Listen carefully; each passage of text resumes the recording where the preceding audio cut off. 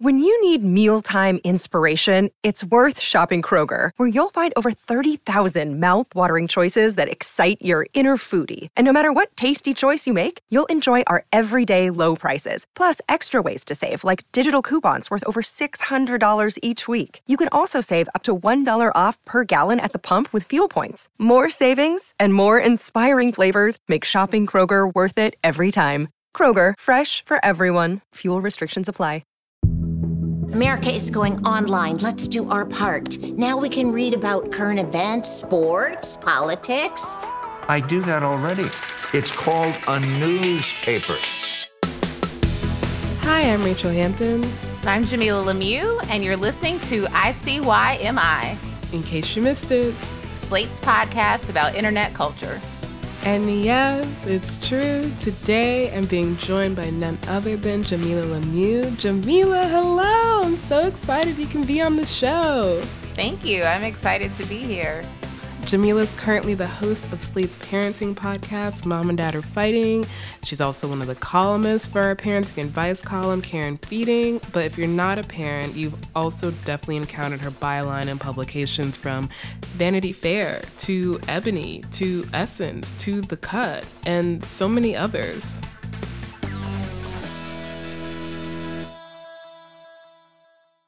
So to get started off, there are a few questions I ask pretty much every single guest host on this show. Listeners will be knowing exactly what to expect, which is my favorite question in the world. Do you think Jesus Christ, as described in the Bible, was canonically hot? So I probably have less Bible experience than like any Black person you've ever met. I was raised completely outside of the church, and so I've not spent a lot of time engaging with the book. But from what I have read and seen, I would imagine that Jesus, as he's written in the Bible, was very hot. Definitely one of the beautiful people, I would assume. Okay, I feel like you're the first person in a while who's like come down hard on he's definitely hot. Because we're supposed to admire him, you know? And I just think that, I mean, I don't want to disrespect anyone's religion, but I do think we do that all the time. I know. This is a tremendous act of storytelling, you know? And it was meant to be a compelling story and a story that people wanted to hold on to and a character that people wanted to hold on to. And so it's hard for me to imagine that he would be kind of plain looking, you know? And so, I mean, that concludes the Bible section of this podcast. The next question actually is relevant to the show and isn't just my personal question I ask everybody, which is, what is your first internet memory? So my first memory of the internet involves those discs, the free AOL hours that way back when the internet was something that you paid for, not an unlimited access to it, but hours at a time.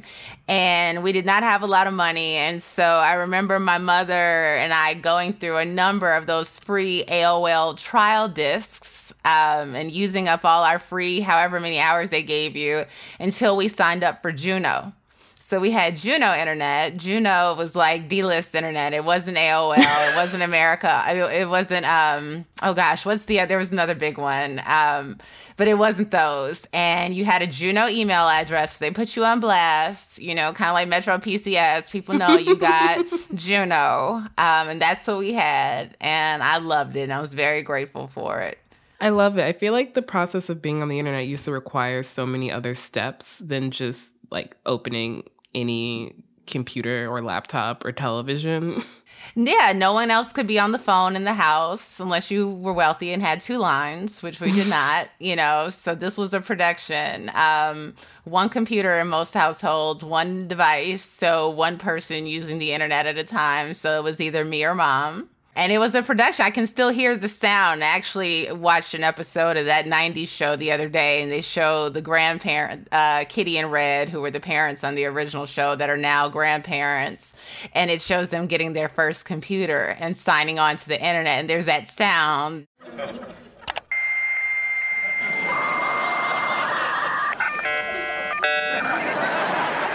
Oh, okay. The internet is just 2 demons yelling at each other.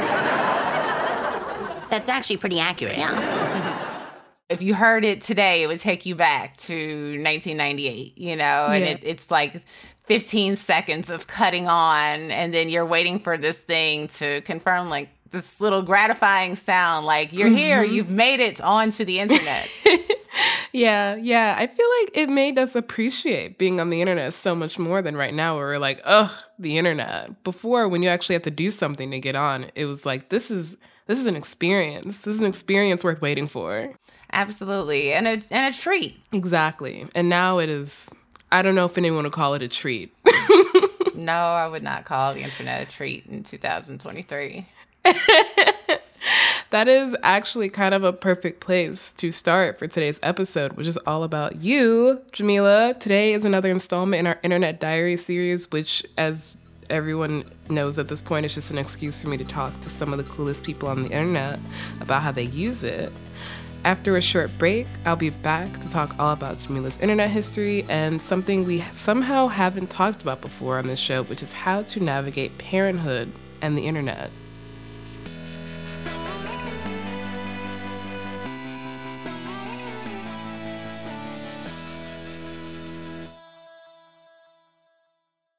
Tired of not being able to get a hold of anyone when you have questions about your credit card? With 24/7 US-based live customer service from Discover, everyone has the option to talk to a real person anytime, day or night. Yes, you heard that right. You can talk to a human on the Discover customer service team anytime. So the next time you have a question about your credit card, call 1-800-DISCOVER to get the service you deserve. Limitations apply. See terms at discover.com/creditcard. This episode is brought to you by Shopify. Forget the frustration of picking commerce platforms when you switch your business to Shopify, the global commerce platform that supercharges your selling wherever you sell. With Shopify, you'll harness the same intuitive features, trusted apps, and powerful analytics used by the world's leading brands. Sign up today for your $1 per month trial period at shopify.com/tech, all lowercase. That's shopify.com/tech. Look, Bumble knows you're exhausted by dating.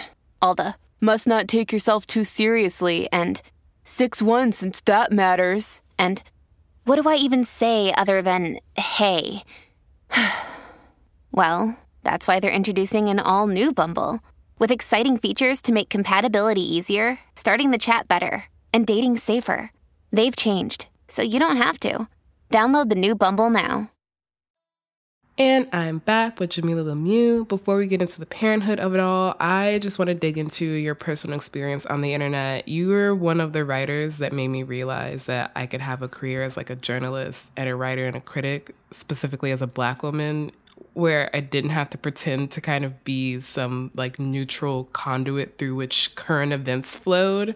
So I obviously have some questions about how the internet has influenced your career. But first, what was the first platform that became like a regular part of your life, like the one that you visited every day? The first one would have to be Black Planet. And this was when I was in high school, and I would get on there, try to talk to older guys. I'm so lucky that none of them were local or ever really took a strong interest in me, because I definitely was using Black Planet to talk to guys that, were 20 or 21 when I was 16. Mm-hmm. My screen name was Goddess Almighty 16. That was supposed to be my graffiti name too, but I never learned how to use graffiti. So it was only my internet name and maybe my email address too. And I really dug having these conversations with other people. People were talking about a lot of the things that we're talking about on the internet today through their message boards. I have very vague memories of it, but it was intriguing to me. Yeah. I feel like Black Planet, whenever I hear about it, I'm like, I wish I could have used it. It seems like so much fun. It was fun. Did you get to use MySpace? I did. That was my first platform. They were very similar, I would say. Okay. Black Planet and Asian Avenue and Mi Gente, which were all owned by the same company. I forget the name of the company, but they were the precursors to MySpace in a lot of ways, I think. They don't quite get the credit that they deserve, They really don't. There's a lot of talk about how Black people have over-indexed on Twitter, but I think that it's important to communicate that there's a history of that. You know, it dates back to Black Planet. It includes MySpace for sure. Yeah, definitely. I feel like so much of the appeal of how platforms are used are usually like the beginning of that appeal is located in like marginalized communities and how they're using these platforms. So what would you say was the platform that you feel like has been the most beneficial for your career as a writer? It has to be Twitter. You know, I want to cite MySpace because I started with MySpace. I started my blogging career hosting a blog on both MySpace and Blogger. And I was posting the same content to both. And MySpace was really important to me, and it's where I first connected with a number of folks who, you know, became part of my writing experience, like Damon Young of Very Smart Brothers and Kashawn Thompson, who created Black Girls Are Magic, you know, and there was just this really vibrant community of Black writers, and not all people who would have identified as writers. A lot of us, including myself, were not trained. You know, I didn't go to school for journalism. I had an interest in writing. I started a blog. You know, I connected with other people who were blogging, and we were able to find an audience there. But Twitter really took it to the next level. I have to say, Twitter introduced me at the beginning of my career to writers and editors, many of whom I had admired. You know, people I'd grown up reading, like Kierna Mayo, Michaela Angela Davis, Teray, Dream Hampton, Joan Morgan. And I was able to be in community with them and be in community with them in a space where I had some leverage because I was an early adopter to Twitter. So I built an audience. I knew how to use it, you know, like my tweets got a lot of traction. And so folks I really admired, you know, were introduced to me in that way. And I got a lot of opportunities as a result of it. Do you think that you would have gotten those same opportunities if you had started on Twitter like in 2023? No, not at all. I'm barely on Twitter in 2023. You know, like I think my time with Twitter has essentially come to its rightful conclusion, I think. But no, I was at the right place at the right time. It was a golden moment. You know, a lot of people were able to build platforms for themselves who were not traditionally trained journalists. And I don't know that we'll see anything like that again for Twitter, considering all that's happened in the past year. I think that time is come and gone. Yeah, that seems about right. Something that you mentioned that a lot of, I think, people that I really kind of look up to mention as well about early Twitter and earlier platforms is how they found and built community on them. And I'm wondering if you think that ability is still like available on the social media platforms that we use, or if it was kind of just something that was just part of that early social media era. That's something I'm still grappling with myself, you know, because social media was once this rich source of, you know, not just professional opportunity, but community for me. And I don't have that anymore, you know, and I'm not sure how to access that. And I think it does exist in ways on TikTok and in ways on Instagram, but I personally am not proficient in using those platforms in the way that I once was with Twitter. And so I feel a little lost on the internet in 2023. And I'm trying to figure out, where do I fit? You know, where does my voice go? How does this work for me anymore? You know, do I have to figure out TikTok and start posting short form videos? You know, I never really got big into posting visual content. So, you know, though I would do pictures here and there, you know, and I did used to post content about my daughter, I never got in the habit of saying, okay, I've got a hot take on something. Now I'm going to give you my face and my voice. And that's so much part of the recipe now. You know, a lot of the people, I think of Kimberly Foster from For Harriet, who's been so successful at creating video blogs, you know, talking about these same things that she was writing about. And I just never crossed over into that. And it's one of my biggest regrets. I mean, I didn't necessarily want my face to be the star of what I was doing, you know, but now I'm curious, you know, like, what does the rest of my internet life look like? And it's a, you know, concern for me personally and professionally. Yeah, that's really fair. I think that's something that's not really talked about in terms of like new platforms coming up. I think so many people are like, people just don't want to learn how to use a new platform, or like it's mostly just about learning the tools of TikTok or like Be Real. But it's also like a loss of community in a huge way, or like a loss of the life that we built on the internet when these new platforms come up and they're not necessarily as accessible or as easy to use. And I think part of what made Twitter so special is that you could belong to multiple communities at one time and you could address them all at one time. So there were people who I was talking to primarily about motherhood, and people I was talking to primarily about feminism, and people who were mostly interested in things I'd had to say about Black Lives Matter, and sometimes they overlapped and sometimes they didn't, and there were people who I was interested in following who were talking about different topics, and they were all in the same place, whereas it seems on other platforms, there are more of these silos, so it's parenting TikTok and conspiracy theory TikTok as opposed to, just being this kind of multifaceted person with a lot of interests. Yeah. It's almost, I kind of think of it as the brandification of the internet in a way, where before you could be everything. Like I think of Tumblr as a perfect platform for this, where you could truly have so many varied things on your dashboard. But on TikTok, it's like, what part of TikTok am I going to put you in? Like, are you in niche TikTok? Are you in makeup TikTok? Right. Like, are you cooking TikTok? And that's actually what we're going to get into after a short break. We're going to be getting into Jamila's specific niche, which is the parenting internet, a topic that has somehow not really come up on this show that often. So if you want to hear about it, stick around.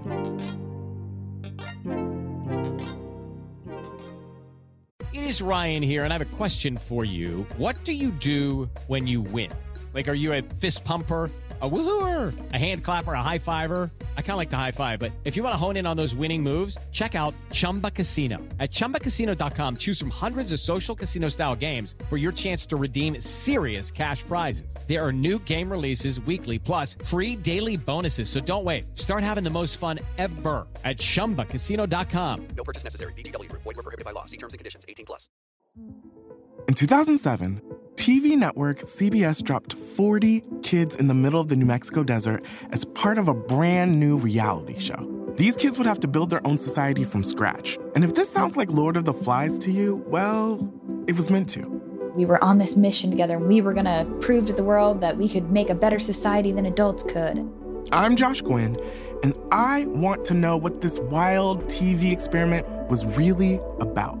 Split Screen, Kid Nation, a 6-part podcast from CBC. Available now. Hi, y'all. If you love our podcast, then please consider subscribing to Slate Plus. When you subscribe to Slate Plus, you get no ads on any Slate podcasts, including your favorite one, in case you missed it, aka this show. You'll also be supporting the show. ICYMI would not be possible without the support of Slate Plus subscribers. You will also get bonus segments or episodes on shows like the one that Jamila hosts, Mom and Dad Are Fighting, and also Slow Burn, Amicus, Big Mood, Little Mood, The Waves. You'll also get unlimited reading on the Slate website, which means you get access to every single article and every single advice column from Jamila without ever hitting the paywall. Just visit slate.com/ICYMI Plus to sign up. That is slate.com/ICYMI Plus. And we're back. So, Jamila, you've built, a pretty big audience as somebody who writes and speaks a lot about parenting. And so I'm curious about what your life online was like before you had your daughter, and if your internet habits changed once you became a parent. I was an extremely online person prior to having my daughter, and for most of her life, I was an extremely online person. I think the biggest change is what I needed from the internet when I became a mother. I'm a single mother, and I've been a single mother since my child was born, a co-parenting mother since my child was born. So she's always had her father, but we did not have each other. And in the absence of somebody who I could really talk to and share with about new motherhood and all these exciting things my daughter was doing, I turned to the internet, and it was very good to me. You know, I used to joke that the internet was my other co-parent. You know, I posted a lot of pictures and video and anecdotes, and I gave my daughter a hashtag.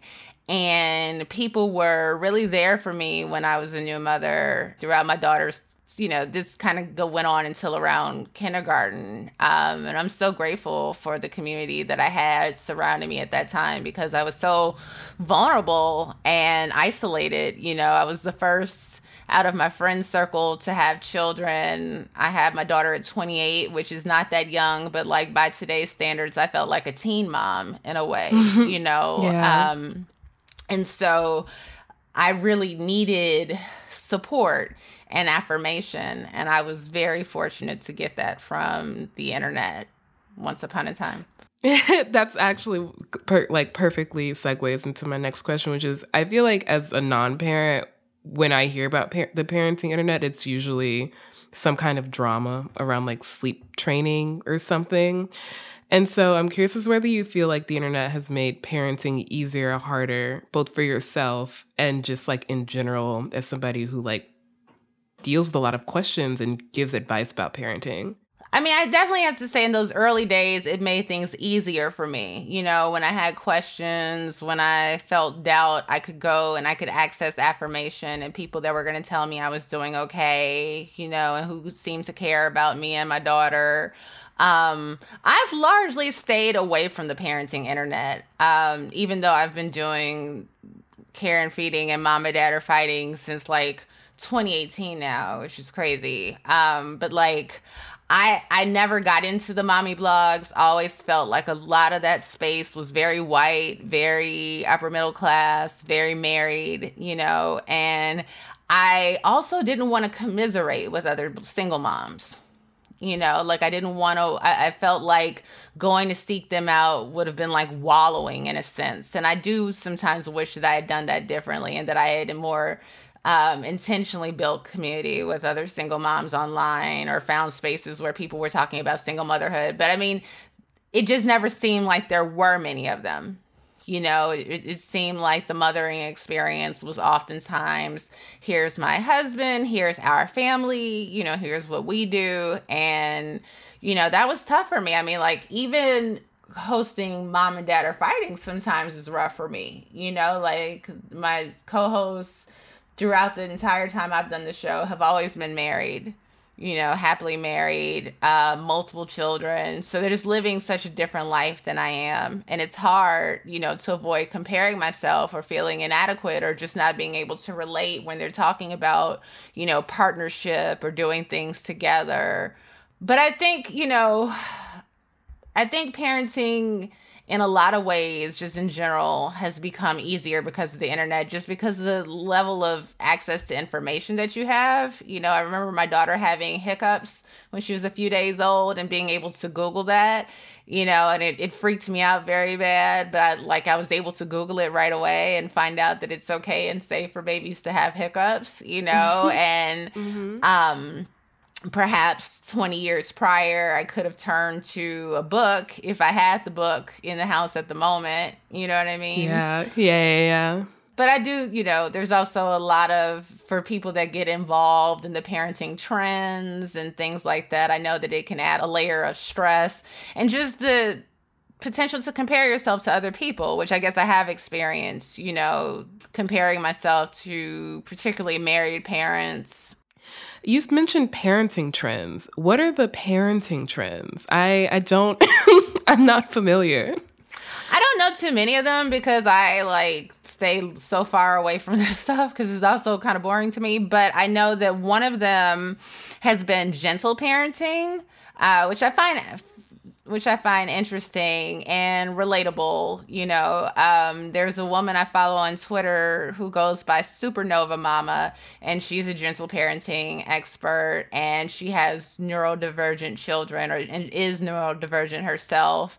There's also just been a trend of talking about neurodivergence, which is a word that I wasn't familiar with until a few years ago, and I am neurodivergent myself. And just addressing, the unique needs of kids that don't always come, sometimes come with a diagnosis, sometimes don't, but just realizing, how your child reacts to certain stimuli, how they function in groups, and paying particular attention to that. For our audience who haven't heard of this, what exactly is gentle parenting? I think it's parenting with the intention of showering your child with kindness and affirmation as opposed to constant correction. So much of parenting, as we talk about it, can be very punitive, very focused on you're wrong, you have to do this the right way, here's where you're falling short. And gentle parenting seems like a way, and I'm not the expert, so it could be wrong, but it seems like a way of taking a more loving approach to the way you care for your children. Yeah, I think that kind of comports with what I've seen of it. It's a lot of like, when kids have meltdowns or tantrums, it's like, we're not going to yell. Like, we're going to be like, your feelings are valid. Like, it makes sense that you're overstimulated right now. Yeah. I mean, to me, it feels like an attempt at treating your children like people, which is something I've longed for, in terms of a lot of the conversations around parenting and a lot of the conversations that people have around Black parenting and particularly Black mothers.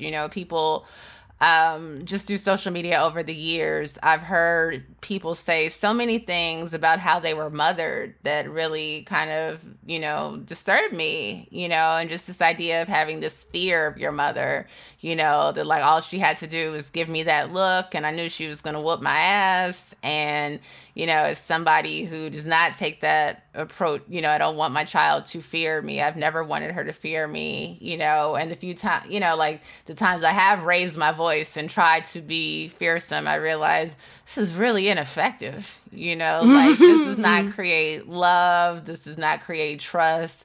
This doesn't create an inclination to abide by my rules. This just upsets this person. Yeah. I feel like that's one of the more recent developments, at least on my side of the internet, is people kind of reckoning with their childhood. And maybe it's just the age bracket that I'm in, but I feel like I see more recently like videos of like small, like Black girls specifically getting their hair braided. And they're like crying because it can be painful. Even as an adult, I'm tender-headed and I'm like, I understand. And people in the comments they're like, why are you getting this baby's hair braided so young? Or like, if I had done that, my mama would have whooped me. And I'm just like, same, but also maybe that shouldn't be the truth. Maybe that shouldn't be how that worked. Yeah. I think it's difficult for most people to question the way they were parented, unless there's some very glaring signs of abuse or trauma, but a lot of us were traumatized and were abused by parents growing up. The idea that you see a little girl crying and getting her hair done and think I would have gotten in trouble for that is really sad. Yeah, it is. And it's like, I mean, it's hard to hold in your head if you have a good relationship with your parents. Like, I still love this person, but also as a child, maybe this wasn't the best way to have gone about this. So you mentioned that, you found this community as you were raising your daughter and that you had this hashtag for her. And I'm curious if you went into parenting knowing, okay, this is how much I'm going to share about my daughter online, or is it much more like a on-the-fly learning experience? Oh, I went into parenting on the fly. Like, I was so not prepared. It happened and I was like, okay, we're doing this, So I didn't spend a lot of time thinking about what her online life would look like, I mean, there are things I think about now, like the fact that I've used her entire name online,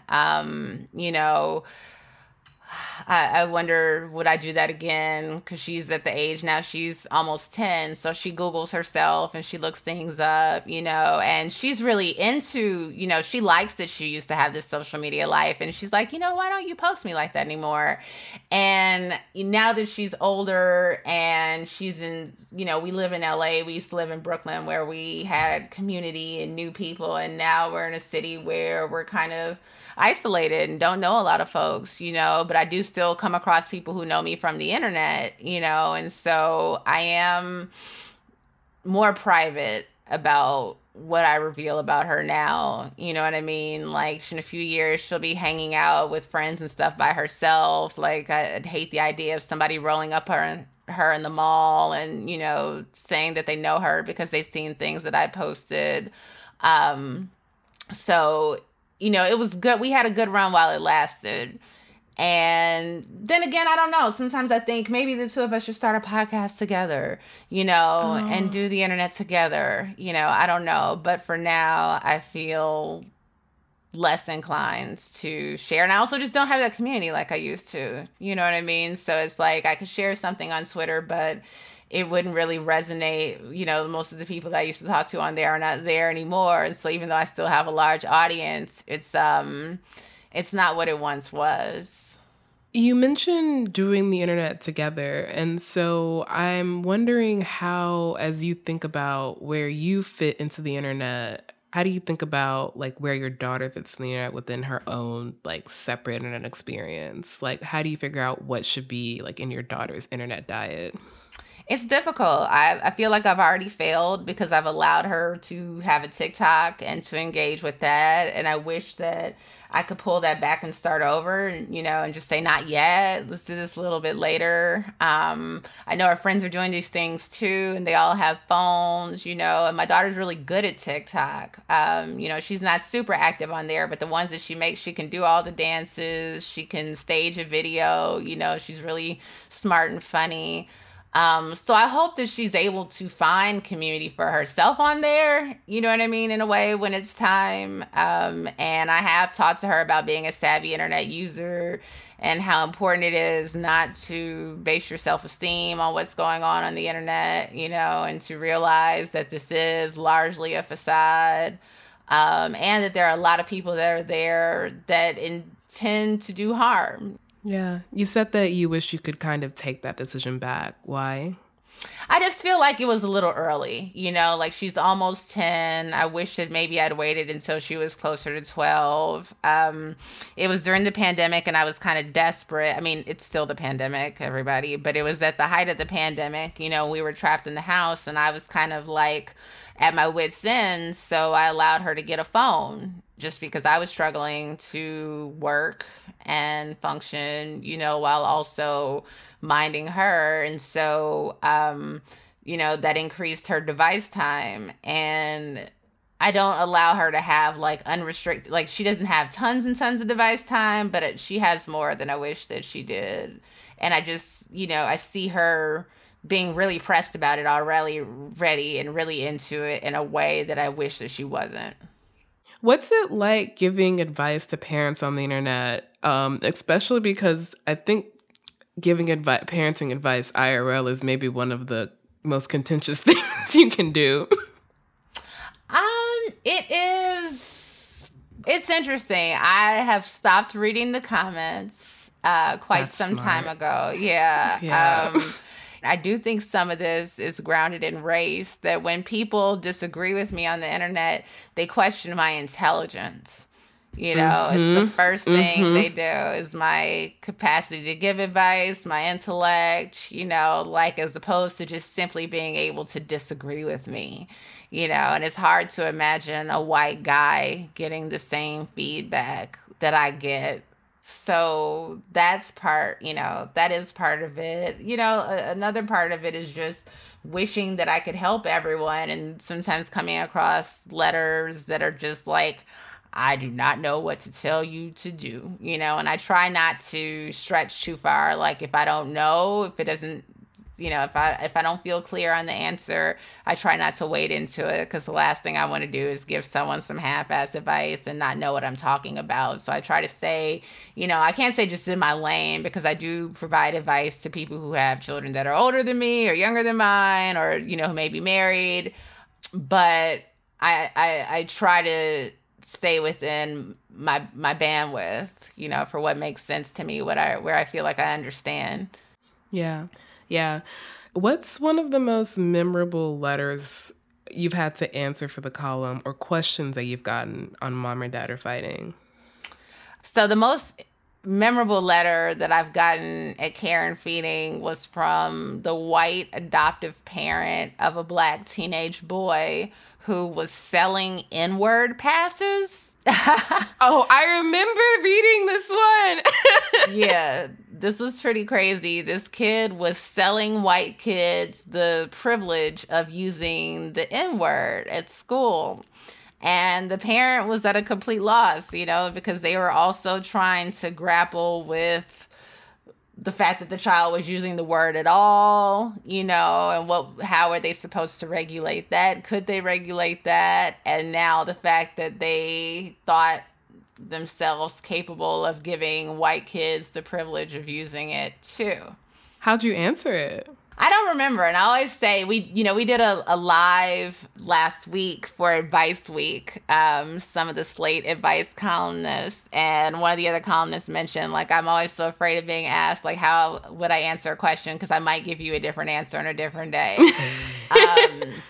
You know, and so I don't remember exactly how I answered it, but I'm sure I said something to them about making sure that this child had some actual Black people in their life, and that was really important, you know, and that they were going to also themselves have to come to terms with the fact that their child may have a relationship to this word that they can't understand or agree with. You know, they may want to use the word, and, you know, in a strange way, the N-word does belong to Black people, but that they absolutely should not be giving white kids the right to say it. And so it sounds like they maybe needed to grapple with the complicated history of the word in ways that they hadn't yet. Yeah.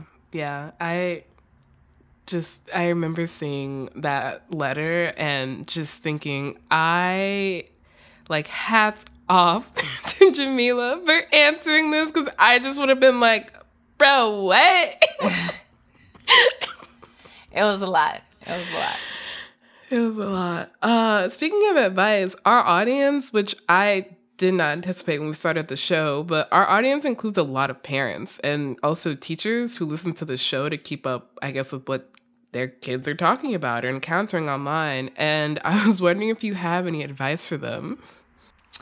Just that you need to stay in conversation with your kids about what they're doing online, you know, and I know that can be a little bit more difficult for teachers because usually the phones are supposed to be away in class. But if you are, you know, walking around the lunchroom or the hallways, like, chat these kids up. I'm sure most teachers have a kid or two that they're closer to, or someone they feel a little bit more comfortable, you know, talking to. Like, ask them to talk to you about some of the trends that are going on, you know, if you're a teacher. And if you're a parent, like, you need to be all up in that phone. The phone is not a solo endeavor. It is something that we, at any moment, is the two of us together. So I'm reading your messages. I'm looking at your feed. I want to see who you're following. I'm going to ask questions about who you're following and who these people are and how you know them and what you think of them.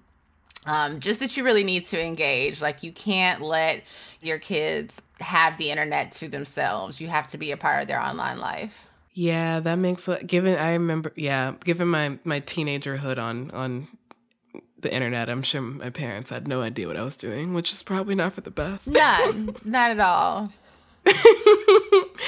Well, on that note, I hope my parents aren't listening right now because I don't want to talk about that. But thank you so much for coming on this show, Jamila. This was so fun. Thank you for having me.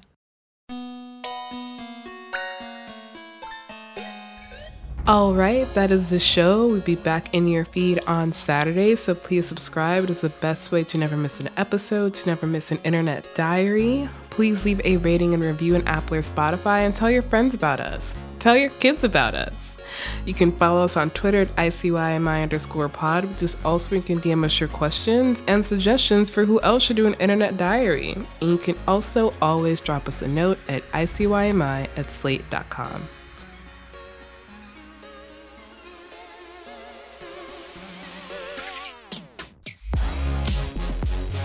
ICYMI is produced by Daniel Schrader and Rachel Hampton, with a special thanks to Sierra Spragley Ricks.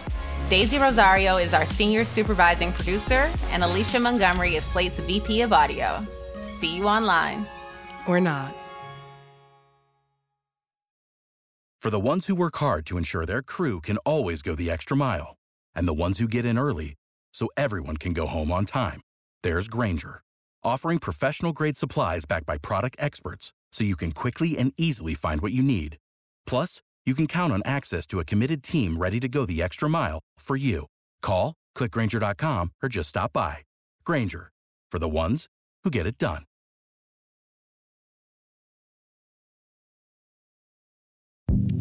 Hi, this is Dahlia Lithwick, host of Slate's legal podcast, Amicus. If you're listening to this show, you might be interested in Amicus's live show that we're hosting in Washington, D.C. on Tuesday, May the 14th. My colleague, Mark Joseph Stern, and I will be talking to some amazing guests, including Sherrilyn Ifill and a sitting state Supreme Court justice, all about how originalism, a relatively recently invented way of interpreting the Constitution, has taken over the Supreme Court and radically reshaped the law. It's been doctrinal rocket fuel for the conservative legal movement and facilitated the rolling back of abortion rights, the expansion of gun rights, and the obliteration of the separation of church and state. And as another wildly consequential Supreme Court term careers to its end, the court's originalists are on a tear. But there's something you can do about it, and we hope you'll join us in D.C. on May 14th to explore the possible pathways out of the current situation. Go to slate.com/amicuslive for tickets.